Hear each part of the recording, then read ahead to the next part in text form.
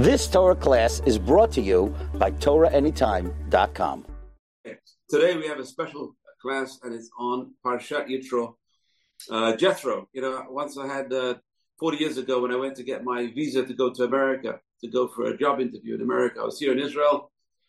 I was in yeshiva, and I go to the American embassy. And the American embassy in those days had real Americans greeting you. Today it's all workers. They're not American. They're local people. In those days, you want to get a visa, you speak to a real American gentleman, probably from the Bible Belt. And he said, "Why do you want a visa?" I said, "I'm going for a job interview." He says, "What do you do?" I said, "I'm a rabbi." He said, "You're a rabbi? Okay, let me ask you some questions." Now, this is very highly unusual, right? You have this guy in the consul in the American embassy over here asking me questions. And one of the questions he asked me was, who was the father-in-law of Moses? Who was Moses' father-in-law? Moshe Rabbeinu's father-in-law. And I said, Jethro. And he said, "You must be a rabbi." No one knows the answer to that question. So that was my test to get my American visa. I don't know if that's good or bad. Anyway, but it's interesting. No one knows about this guy, Yitro. Yitro has the best parasha in the Torah. I think one of the best parasha in the Torah named after him. Can you imagine? So who was Yitro? We have to discuss this. But first, I want to talk about Gerut in general. He was a ger. He was a convert to Israel, to Jews, and his descendants were famous. Yael Eshet HaKeni, and Yael was the one who bumped off Sisera for us, and she was one of his descendants, married to one of his descendants. Descendants were famous people who were in the Sanhedrin. They were Sadiqim, the real Sadiqim. Yitro's descendants were Sadiqim.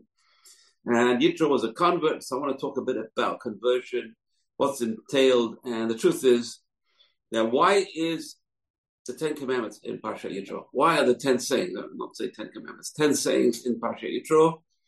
And the answer is because Yitro was a convert and we all converted. At Har Sinai, you have to remember, we are all converts. At Har Sinai, all the Jews became Jews. When did we become Jews? At Mount Sinai. We all became Jews at Mount Sinai. It's interesting because we know that Abraham and Sarah, they made converts. It says all the people they made in Haran. Abraham and Sarah were making converts in Haran. And two of the most famous converts they made, in fact, the only ones whose names we know, is number one is Hagar. Hagar was the princess of Egypt who came back from Egypt with Sarah. She saw Sarah and she saw Abraham. And it says Pharaoh encouraged her to become a convert, to follow the ways of Abraham and Sarah. Amazing. She was the first, one of the big converts to Judaism, Hagar. And from her, we have Ishmael. Fortunately or unfortunately, we have Ishmael. And we have also Eliezer. Eliezer was the other major convert we know about. Eliezer was the trusted servant of Abraham. Eliezer was the one who went to find a wife for Yitzhak, for Isaac. And so Eliezer. So those two main converts we know about in the time of Abraham, even though it says Abraham and Sarah made many converts. They made thousands and thousands of converts, but nothing remained. All these early converts disappeared. But we have on the scene now in Parshat Yitro, we have the famous Yitro, but there's other converts as well. I want to talk about them because no one talks about them. The Erev Rav. We have the Erev Rav. Who are the Erev Rav? So it's interesting because it's brought down the Zohar. This is brought down the Zohar in Shemot Yudbet. The Torah says, "Megam Erev Rav ala itam." The Erev Rav also came out of Egypt with them. So Rashi explains over there, Tarovet umot shel gerim. There's a whole, all different nations of converts came to join Israel when they came out of Egypt. This is not so well known. Or the Rav Avadia, the Ibn Ezra. Ibn Ezra says they were Anshe Mitzrayim. They were from the people of Egypt. Shetarev imahem, who mixed with them. And they also call the Asafsuf. The Torah calls them the Erev Rav, or it calls them the Asafsuf, the mixtures. And these are the people who made the Egel. We're going to talk about, hopefully, next week, Parshat Ki Tisa, week after, the Egel, Masa Egel, which is the golden calf. Who made the golden calf? So here we have, it says, Arba'im elef gerim, 40,000 converts that came out of Egypt with Israel, and they gathered on Aaron, the Erev Rav, the Asafsuf. These converts that came out of Egypt, there were 40,000 of them. And they're the ones who said to the golden calf, these are your gods, Israel. So the Jews themselves, the Bnei Israel, the sons of Jacob and their descendants, did not worship the golden calf. It was the Erev Rav, these mixed multitudes who came out of Egypt with them. And they encouraged the Jews to worship the golden calf. Okay, so it's interesting. And that's why later on we're going to see Hashem says to Moshe, he says, Lechared, get down from your greatness. The people you brought out of Egypt have sinned. Who are the people that Moshe brought out of Egypt? The Erev Rav. Hashem did not want Moses to bring these people out of Egypt. Hashem did not feel they were ready to become converted. And Moshe Rabbeinu said, they want to be Jews, they see your greatness, I'm going to bring them out of Egypt. So it's interesting because there was a tremendous discussion between God and Moses. We're going to talk about it a little bit more in detail. Tremendous discussion between God and Moshe. Should they bring the Erev Rav out of Egypt? And Hashem says, don't bring them out. They're not ready. I see in the future they're going to do bad things that they did. They made the golden calf. Moshe Rabbeinu insisted, if they want to be Jewish, why should we deprive them? That's our mission in the world. Our mission in the world is to be all Lagoyim, as Yeshayahu and Nabi Isaiah the prophet says. We want to be a light to the nations. How we are light to the nations? People want to be Jewish, and we have to help them. So that is a big discussion between God and Moshe. God says they're not ready. Moshe says they're ready. Bring them out of Egypt. So Moshe took them out of Egypt. Anyway, so Hashem blames Moshe later on at the sin of the egg, the sin of the golden calf. He says, you brought them out. You go down from your greatness. The people that you brought out have sinned. So it's an interesting parasha. It's all about conversion, really. This whole parasha is about conversion. It's about the conversion of Jethro, which we're going to talk about. It's a conversion of all the Jewish people, including also the Erev Rav. We're going to talk about.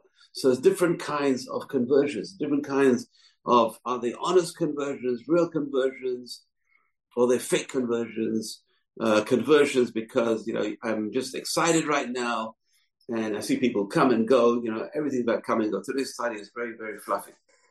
People believe in this one day, people believe in that one day. You see all these, all the Showtime people, one day they're Christian, one day they're Jewish, one day they're Muslim, one day they're this. You can't rely on anything. Everything is fly by night.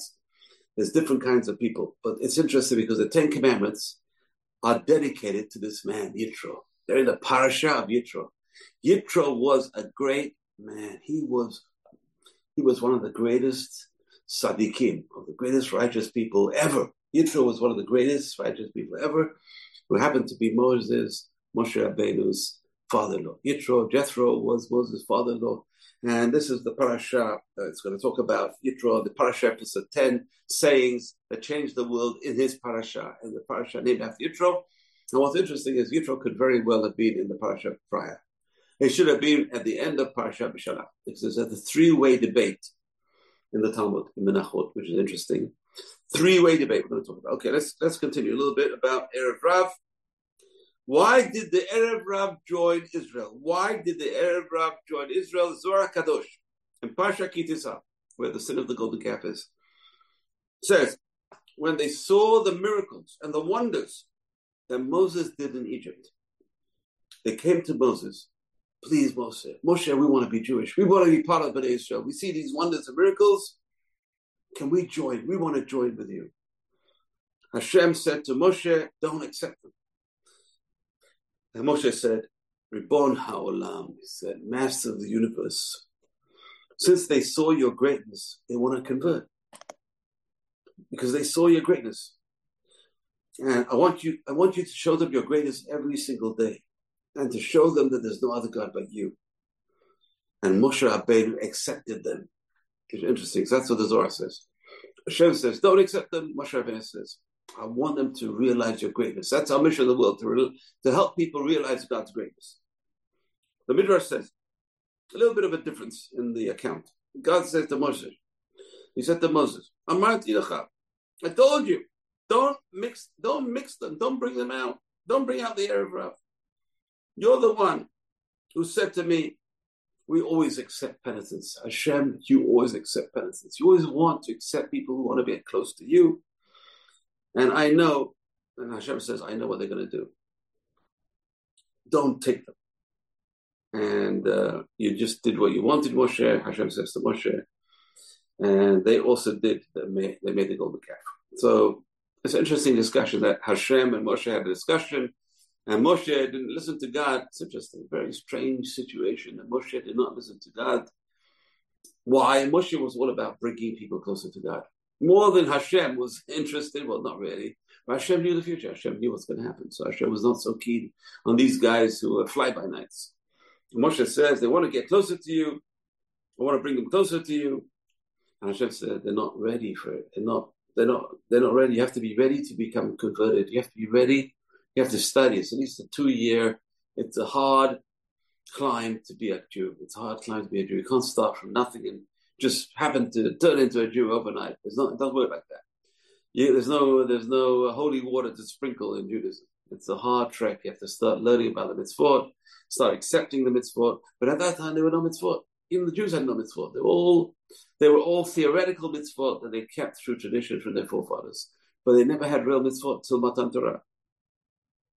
So Chamisha Minei Erev Rav Yesh B'Yisrael. So the Zohar says, actually it's brought down by the Gra. The Vilna Gaon says there are 5 types of Erev Rav in Israel. There are people who love fights. There are people who like to speak Lashon Hara, evil speech. There are people who have tremendous desire. And there are people who are just hypocritical. These are Erev Rav. These are the types of Erev Rav they are. And the ones who like machloket, like fighting, they're the worst. They're the worst. They are the worst because they cause fights among the Jews. And so the Vilna Gaon says that the Mashiach will not come until we are separated from the Erev Rav. This is wild stuff. It's very dangerous stuff as well. Okay. A person should not come along and say, you are a part of the Erev Rav. You're not a real Jew. You're part of the Erev Rav. Wrong. Who knows what's going to happen? We have hope. Every single Jew can do teshuvah. And who are we to decide who's who? Okay. So, who was the best kind of convert that ever came to us? And the answer is, the prototype of a convert is Jethro. Jethro was the prototype of all the converts. And the whole parasha, as we mentioned, that's why we name it Jethro, Yeter, extra. A parasha was created for him, an extra parasha for him was created. So the parasha, one of the most important parashiyot in our Torah, which is the 10 sayings that changed the world. He was the one. And, the Jews are doing the will of God. And he wants to do the will of God. And he came and he clung to the Jews. So Yitro was the prototype of the best quality ger there ever was. The best quality ger. Yitro was a man of truth. The rabbi said, Yitro was a priest of idolatry. You have to understand this. Yitro was a priest of idolatry. And he saw that idolatry has no substance. Imagine, you make your own God, and you carry your God wherever you want, you tell your God what you want, and the God has to perform for you. So you're really the master of your God. That's idolatry. You are the master of the God is not the master of you. That's interesting. And so therefore, what happened is Yitro, he got disillusioned. Yitro got disillusioned of his idolatry. Yitro was the priest of idolatry in Midian. He got disillusioned, and he started thinking, I want to do teshuvah. I want to find the real God. He's searching and searching. Who is the real God? Until he came to the same conclusion by his own studies, same conclusion as Abraham Avinu, our forefather. Yitro is very similar in a sense. He was surrounded by idolatry. He was a priest of idolatry. He knows it's all garbage. He finds out it's bunk. And at great personal cost, which we're going to talk about, great personal cost, he was put in cherem by his society. They put him in, in English they say, put him in Coventry. They would speak to him. And no one would be a shepherd for his flocks. No one wanted to associate with Yitro. And that's why his own daughters had to be his shepherds. Can you imagine? His own daughters had to look after his flocks, which is very highly unusual in those days. Unless a person was really poor. We see Yitro was not so poor. Yitro could afford shepherds, but no one wanted to be hired by Yitro. No one wanted to associate with Yitro. But he really wanted to do teshuvah. And when he met Moshe Rabbeinu talks to him about his belief system. And firmly, Yitro accepts one God. Yitro accepts our God. And Yitro, it says, was also one of the advisors of Pharaoh. Pharaoh had 3 advisors. We all know Yitro Bilam and Job. Yitro, Bilam, and Job. Yitro says, don't harm the Jewish people. Bilam says, kill them. And Job kept quiet. And that's why Job had to suffer. Job had to scream. His payment for keeping quiet was he had to scream. But Yitro was the one who was pro-Israel before that. Before he became a Jew, you already see his tragic trajectory. Yitro is going a certain path. Yitro knows Judaism is the right place to be. Israel is the right place to be. Don't hurt Jews. That's number one priority. Don't hurt the Jews. And that's a number one priority Yitro knew. He told Pharaoh, don't hurt the Jews. And Pharaoh didn't listen to him. Pharaoh listened to Bilam, which we're going to talk about some other time. So Yitro is on this pathway to becoming Jewish. And a clincher was when he met Moshe Rabbeinu. He kept Moses. He marries Moshe off to his daughter, Zipporah. And interesting, and he marries another daughter off to Elazar, the son of Aaron. He has two daughters married to the top echelons of the Jewish people. Amazing story of success. And we know his great-grandson sat in the Sanhedrin. So Yitro was one of the successful Gerim, probably the prototype of the successful Gerim. Yitro is surrounded by his culture. They try and they put him in Cherem. We said they didn't want to speak to him, they didn't want to associate with him. He withstands all these trials. The rabbis say in Midrash, the Midrash says, Amru, they said, he never left a single idolatry in the whole world that he didn't try. He tried everything. Because he wanted the truth. He went through this hard, long process and eventually gets the truth and he gets to one God. He gets this idea of one God, and not because he jumped at it, not because emotionally he was overcome. He didn't make a snap decision. He worked hard. And finally, he sees the miracles of the plagues. He sees the miracles of the splitting of the sea. He sees the miracles of fighting Amalek, how they beat Amalek. Atayadat, he says, now I know. What I already knew, I know now for certain. This is the right place to be. So he is the one who came, the true convert. The Midrash calls him in Tanhuma, in Parshat Yitro, one of the true converts we had, Parshat Yitro. So Yitro, the Torah says, the father-in-law of Moses, the minister of Midian, the Kohen of Midian, obviously the minister of idolatry in the past, he changed and he comes to the desert. And he heard. Yitro heard. Vayishma Yitro, we're going to talk about. How come he's the only one who came from everyone else who heard these miracles? Yitro heard and Yitro came. Remember that. Yitro heard, Yitro came, and he was the father of Moshe, and he hears everything that Hashem did to Moshe and Israel. Hashem took us out of Mitzrayim, and Yitro comes with Moshe Rabbeinu's wife, who Moshe had left in Midian, and all his two sons, Gershom and Eliezer, and he brings them to Moshe, and Moshe comes out to greet him. He gets a terrific reception. Moshe comes out. If Moshe comes out, it says Aaron came out. Aaron came out, 70 elders came out. 70 elders came out. All Bnei Israel came out to greet Yitro. Yitro got this tremendously amazing reception in the desert. This is our reception to a true convert. A true convert is hailed. We hail a true convert. We know how hard it is. Jews always accepted converts until we were forced not to. People don't realize that. In the Middle Ages, Jews could not accept converts. The convert could be killed. The Christians, if they saw a convert, they heard of a convert, they killed the convert. He was burnt at the stake. There's a famous book, Abraham ben Abraham, Abraham, the son of Abraham, a famous convert at the time of the Vilna Gaon, who was originally a Christian, one of the counts in Poland. A count converted to Judaism, and he hid for many years as a Jew, practicing Jew for many years. He hid in a synagogue somewhere until eventually they caught him, the Christians caught him, and they killed him. They burnt him at the stake. And an amazing story. You got to find the story. Abraham ben Abraham, he called himself. And so that's true conversions. And for many years, weren't allowed to convert. If a Muslim converts to a Jew, again, he's liable, death penalty and Sharia law. There's no way to convert to a Jew for anyone. And that's why for many years, for hundreds of years, thousands of years, there was no conversions to Judaism, very few conversions to Judaism.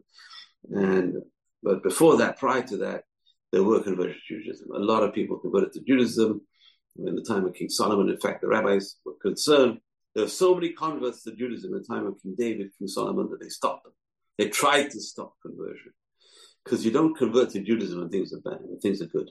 If you convert to Judaism when things are good, because you want to be part of Israel, this strong military country with great wisdom, and you want success financially, that's not a good conversion. That's not a good conversion. The conversion is, I want the spirituality. I want to be close to God. And that's Yitro. That's why Yitro, this parasha is named after Yitro. So Yitro comes, and Rashi says over here, Vayishma Yitro, he heard what happened to Kriyat Yamsuf. He heard the splitting of the Red Sea, Haritzi. He heard the war with Amalek, and he came. And Yitro came, and Yitro had 7 names.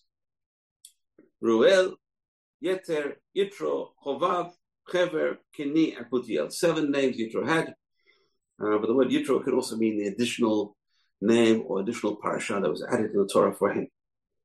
And he was named Yitro after his conversion. Okay. And that's what Rashi says, Al Shem Sheter Parasha Achat Torah. 1 extra parasha was made in the Torah especially for him. In other words, the 10 commandments would have been a different parasha. Here there's specifically 1 parasha, a new parasha was made in the Torah for Yitro, to be called Yitro, named after him. Amazing honor this man got, because he's a true convert. He's a true believer, true lover of God. He came, he tried everything, and he came to the conclusion that this is the one God, this is the God, this is one God I want to follow. Anyway, so interesting. So let's move on. Who is this man, Yitro? So he was a former priest to idolatry, tried all these idolatries, and he came, he decided this is the one God. Okay, let's move on. We are moving on. We talked about Yitro, we talked about Hagar, we talked about Eliezer. Now, there are 4 things for a convert to do. One of the 4 things is there's a mikvah. The convert has to go to a mikvah before being accepted as a convert. Number 2 is a male. He has to go through a Brit Milah, circumcision, a special ritual circumcision, not just going to a doctor. It's going to be a ritual circumcision in front of the Beit Din. Number 3 is he's got to accept all the mitzvot. That's the hardest part of being a convert to Judaism, is to accept 613 mitzvot and to commit oneself to fulfilling the precepts of Judaism. Number 4, which we don't have today, is a convert, when the temple is rebuilt, has to put down in a diary, I have to bring a korban, I have to bring a sacrifice, a small sacrifice when the temple is rebuilt, which we don't have today. But that doesn't stop the convert from being a legitimate convert. So today, convert, there's no sacrifice, there's no korban, but eventually there will be, but it's still a proper convert. But she's got to remember that when the temple is rebuilt, Mirabi, Amen, Amen, the 3rd temple, then he'll have to bring his sacrifice. Okay, we are moving on. So the Chumash now enters a new phase. Slowly becomes a book of laws. Okay, it was a book of history, Bereshit, Genesis. Then it's slowly coming down to Noah and his family. It's coming down to Abraham and his family. It's a book of stories. Bereshit, Genesis is a book of stories. There's only 2 mitzvot in the book of Bereshit. And one is the Pru'urvu, have children. Number 2 is Brit Milah. Number 3, Kira Nashe. 3 mitzvot, the whole book of Genesis, 3 mitzvot, which are number 1 is Pru'urvu, have children, which are mitzvah given to Adam, but also applies to the Jews, applies to all humanity, in fact. Pru'urvu, have children. Number 2 is Brit Milah, applies to Jews, Abraham's descendants. Rambam says all Abraham's descendants, including the Bnei Keturah, the sons from Hagar, the children from Hagar, also Brit Milah. And number 3 is Gidhan Hashem, which is the sciatic nerve, which is because the angel hit Jacob, our forefather Yaakov, in his thigh and made him lame. So we don't eat. Since that time, the Torah tells us we don't eat the sciatic nerve. So that was a previous Mishnah, a mitzvah, previous mitzvah, going back all the time to the time of Jacob and his sons, that they kept this mitzvah of not eating the Gidhan Hashem. Okay, I'm moving on. So slowly, this book of stories becomes a book of law. So book of Shemot is the fulfillment of the covenants that God made to Abraham. It starts off with Hashem tells Abraham, your descendants will be slaves in a foreign land, and I will bring them out with tremendous booty. Well, this has taken place in the book of Shemot, the early stages, the early parashiyot of the book of Shemot. From Shemot, Bo, B'Shalach, Va'era, Bo, B'Shalach. And so it's 4 parashiot deal with the coming out of Egypt. And now we're moving on to the law stage. Well, Parshat B'Shalach also has the end of the Parshat B'Shalach has a few mitzvot, but over here we have the law stages where the Torah starts becoming more into a book of commandments, a book of law. So it's interesting how the Torah puts the laws together. It doesn't just give you dry laws like a book of law, American law, English law. It's laws interspersed with stories. That's what makes it readable for the masses. How do you make law readable for the masses? Just like the Talmud. Talmud also does the same thing. It gives you some halachot, discusses these very intricate details of some laws, and then it gives you a story. It keeps you entertained, and it has to keep you entertained. Otherwise, a person loses. Just like a good rabbi, Rabbi Avad Yosef, whenever he would give a shir, he would always throw in some stories, anecdotes, just to cheer people up, so keep them entertained, and also to give them infuse the knowledge into them. So if a person is not entertained, they don't listen. That's very simple. It's always good to start off with jokes and some kind of stories, and then people start listening. Otherwise, people don't listen. They tune out. Our attention span is very low anyway, but if we don't hear these stories, we just tune out and we don't listen. So anyway, so it's good to listen. So Jethro came, and he was we talked about he was the convert. Let's go now to the laws. We'll go straight to the 10 Commandments. The 10 Commandments, but really they're more than 10 Commandments. They're always called 10 Commandments. This is not a Jewish belief. It's a Christian belief that there are 10 Commandments. People don't realize there's a Christian belief that 10 Commandments. The Torah calls them 10 sayings. It doesn't call them 10 Commandments. The Rambam lists 14 commandments. So I'm going to go through them very quickly, and then we'll go through them more in detail because we have another half hour, so 20 minutes. So talk about it. Okay.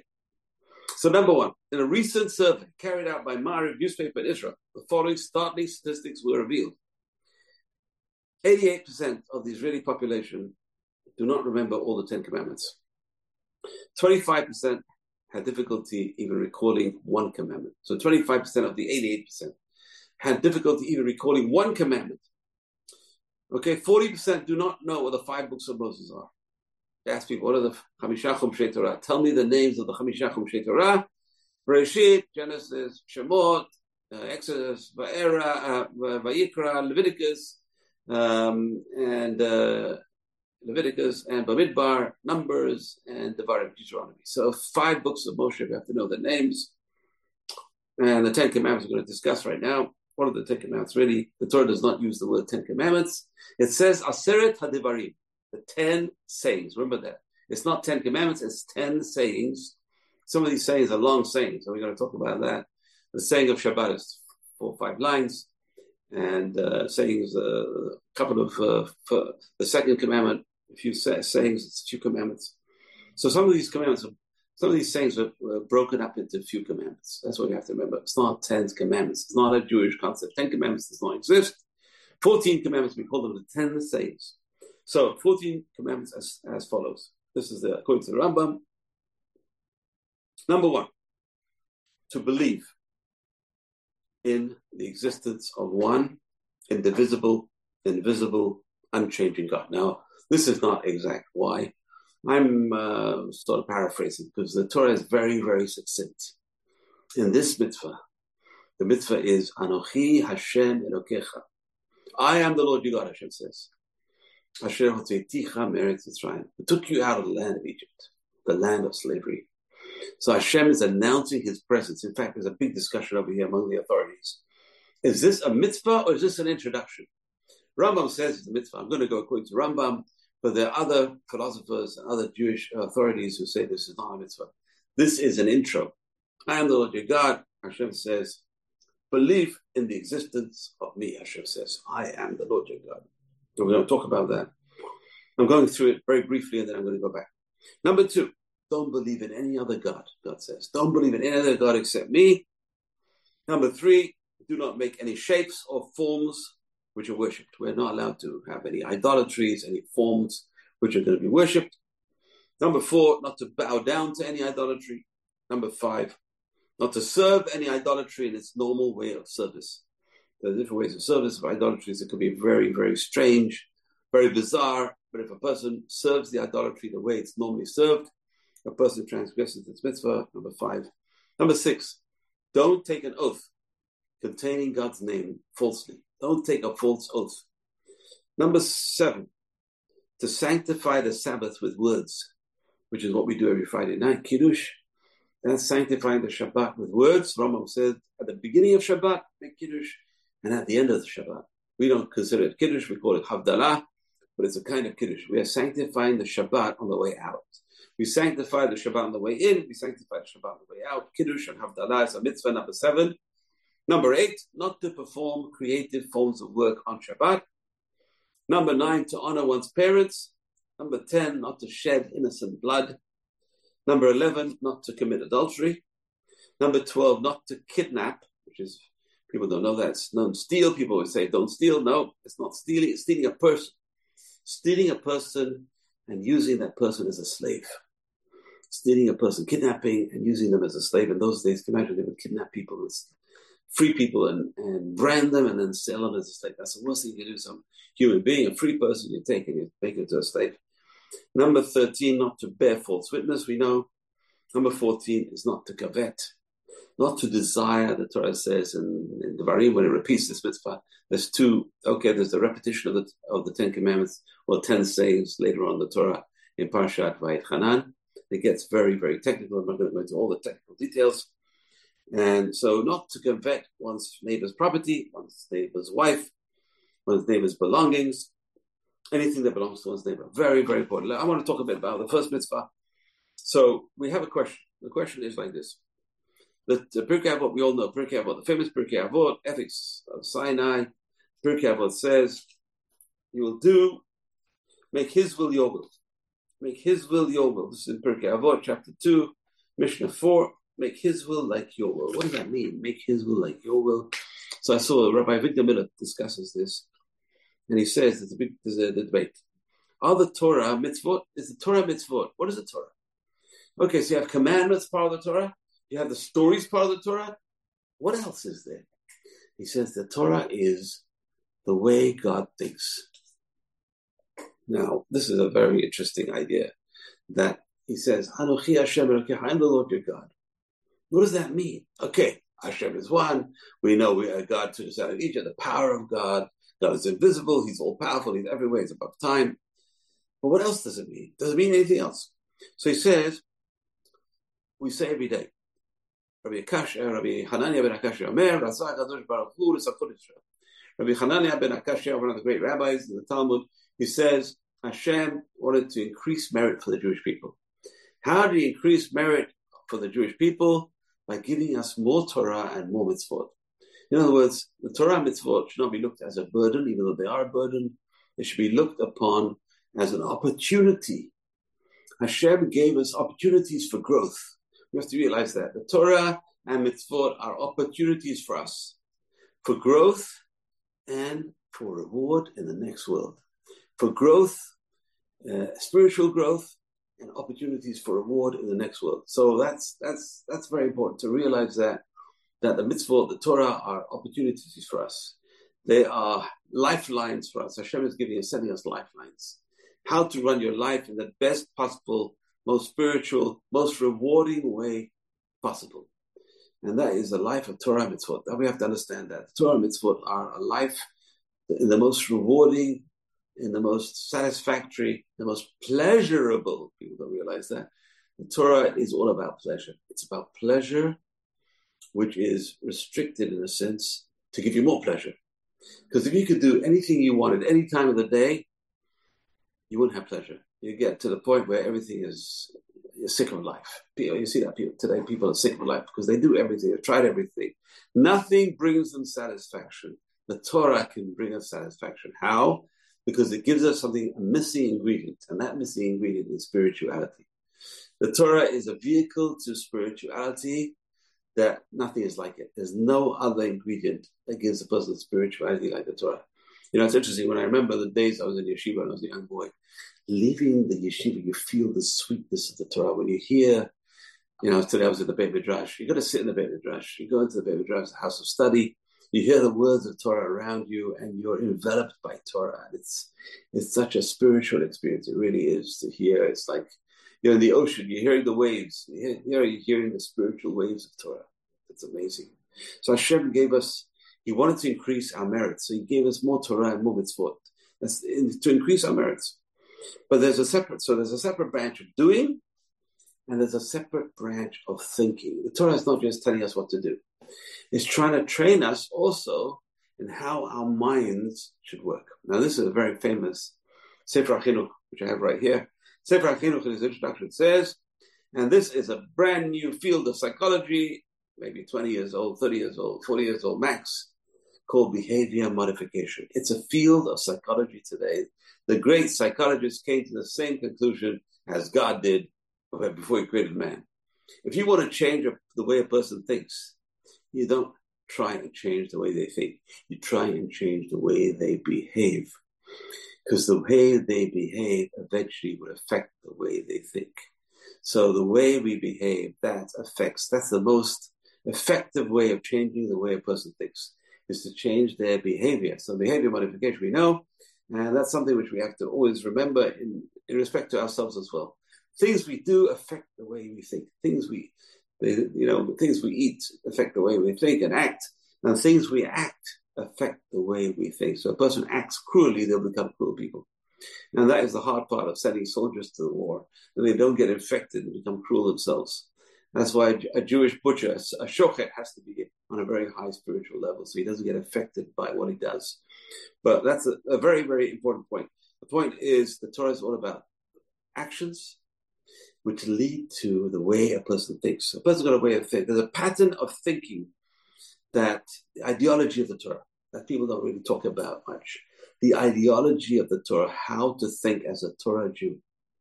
How should a person think as a Torah Jew? And the only way to think as a Torah Jew is by imbibing the Torah and thinking, how does the Torah think? How does God think? What would God do in this situation?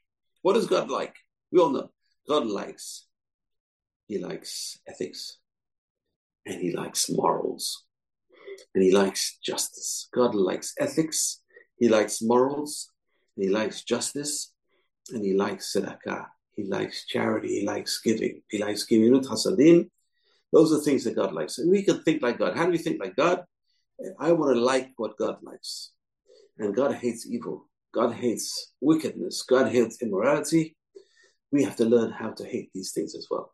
So we have to love things God loves. We have to love sensitivity to people. We have to love treating people with respect. We have to love the things that God loves. Love your friend as yourself. That's what God loves. That's what God wants. That's what God wants, righteousness. God wants spirituality. God wants goodness.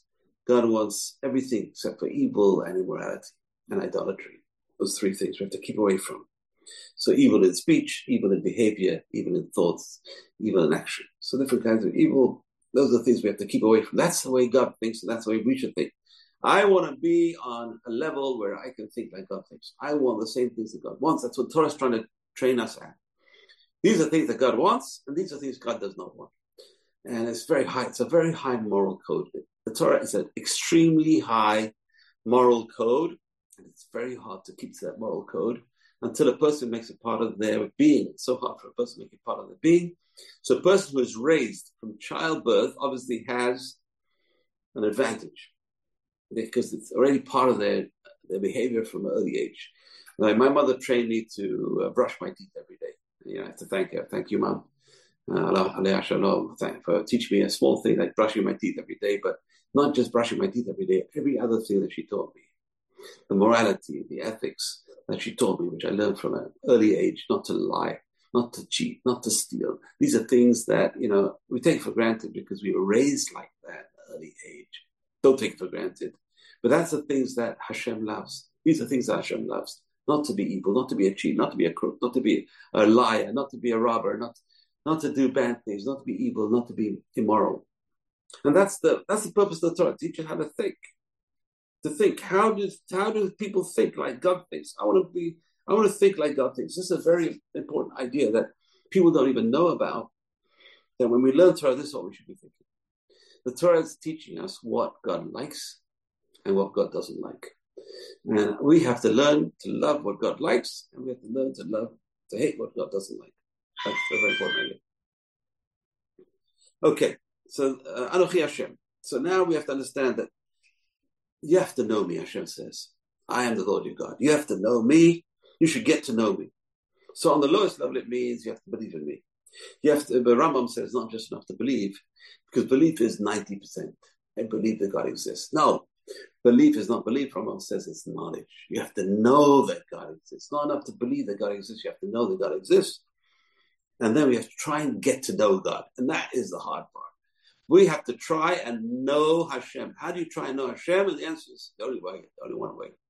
And that is by seeing, this actually Rambam says there's two ways. By looking at God's creation and trying to figure out God's mind. By looking at his creation. Why did God create this? How did God create this?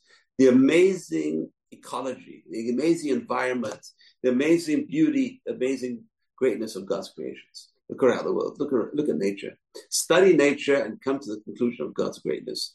You can know God in a certain sense up to there, but then to know God's mind, you have to learn Torah. There's no other way of learning God's mind until you learn Torah. And Hashem says, makes it even harder. In Prophet Isaiah, chapter 55, verse 8, you have to look at this up. Ki lo machshavotay machshavotechem. My mind is not like your mind. I don't think the same way as you think.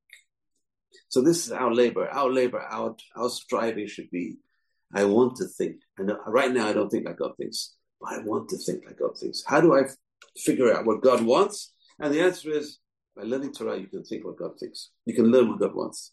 And that is very important. So, Bereshit bara Elokim, God says, I create the world. It's not just a fact. It's not a story, a piece of information. It's a peek into Hashem's mind. You know, as Hashem says, I could have managed by myself. In fact, Hashem could have, I didn't have to create. I want to create, not because I need to create. I want to create in order to give. I created something to give to. That's the first thing we have to understand. As Jews, we read the Torah, we have to understand it's not just enough to be a God, to be a mini God. A human being is a mini God. We have to create in order to give. That's why we have children. We create in order to give. We follow in the path of God.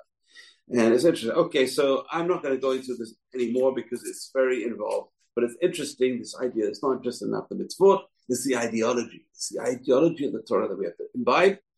And part of the ideology is to act like Hashem, and know Hashem, and think like Hashem. Okay, I'm going to move on to, it's a number 2. We're not allowed to think or believe in any other God.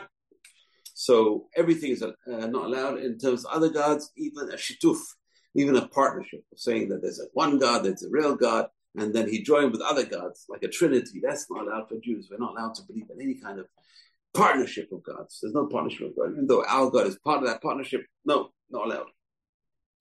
Number 3, we have to know that this mitzvah applies to everyone, not to make idols. So we're not allowed to make idols. And the rabbis were even stricter, not to make anything 3-dimensional, even images of people. If it's 3-dimensional, you want to make a big statue of a human being, it's got to be missing parts. It can't be a completely 3D whole a statue, because it may lead to idolatry. So it's very important. People who want to do art, they have to realize not to make a 3-dimensional object, a complete object, anything in the heavens or the sky, any creatures, any animals, any people. It could be something which is totally like a modern art, doesn't mean anything. But if it's something that exists, we don't have to make 3-dimensional images from the rabbis. So that, okay, we don't have idolatry, thank God. We don't have idolatry. Judaism fought against idolatry for many centuries. Hopefully, it's been eradicated except in certain parts of the world. I'm not going to go into it.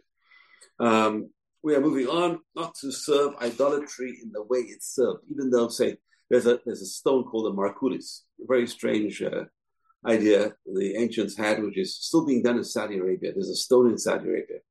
And the way of serving the stone is by throwing stones at it. So that is called the markulis, very ancient pagan idol. So a Jew says, you know what fun, everyone's throwing stones at the idol. I want to throw a stone at the idol.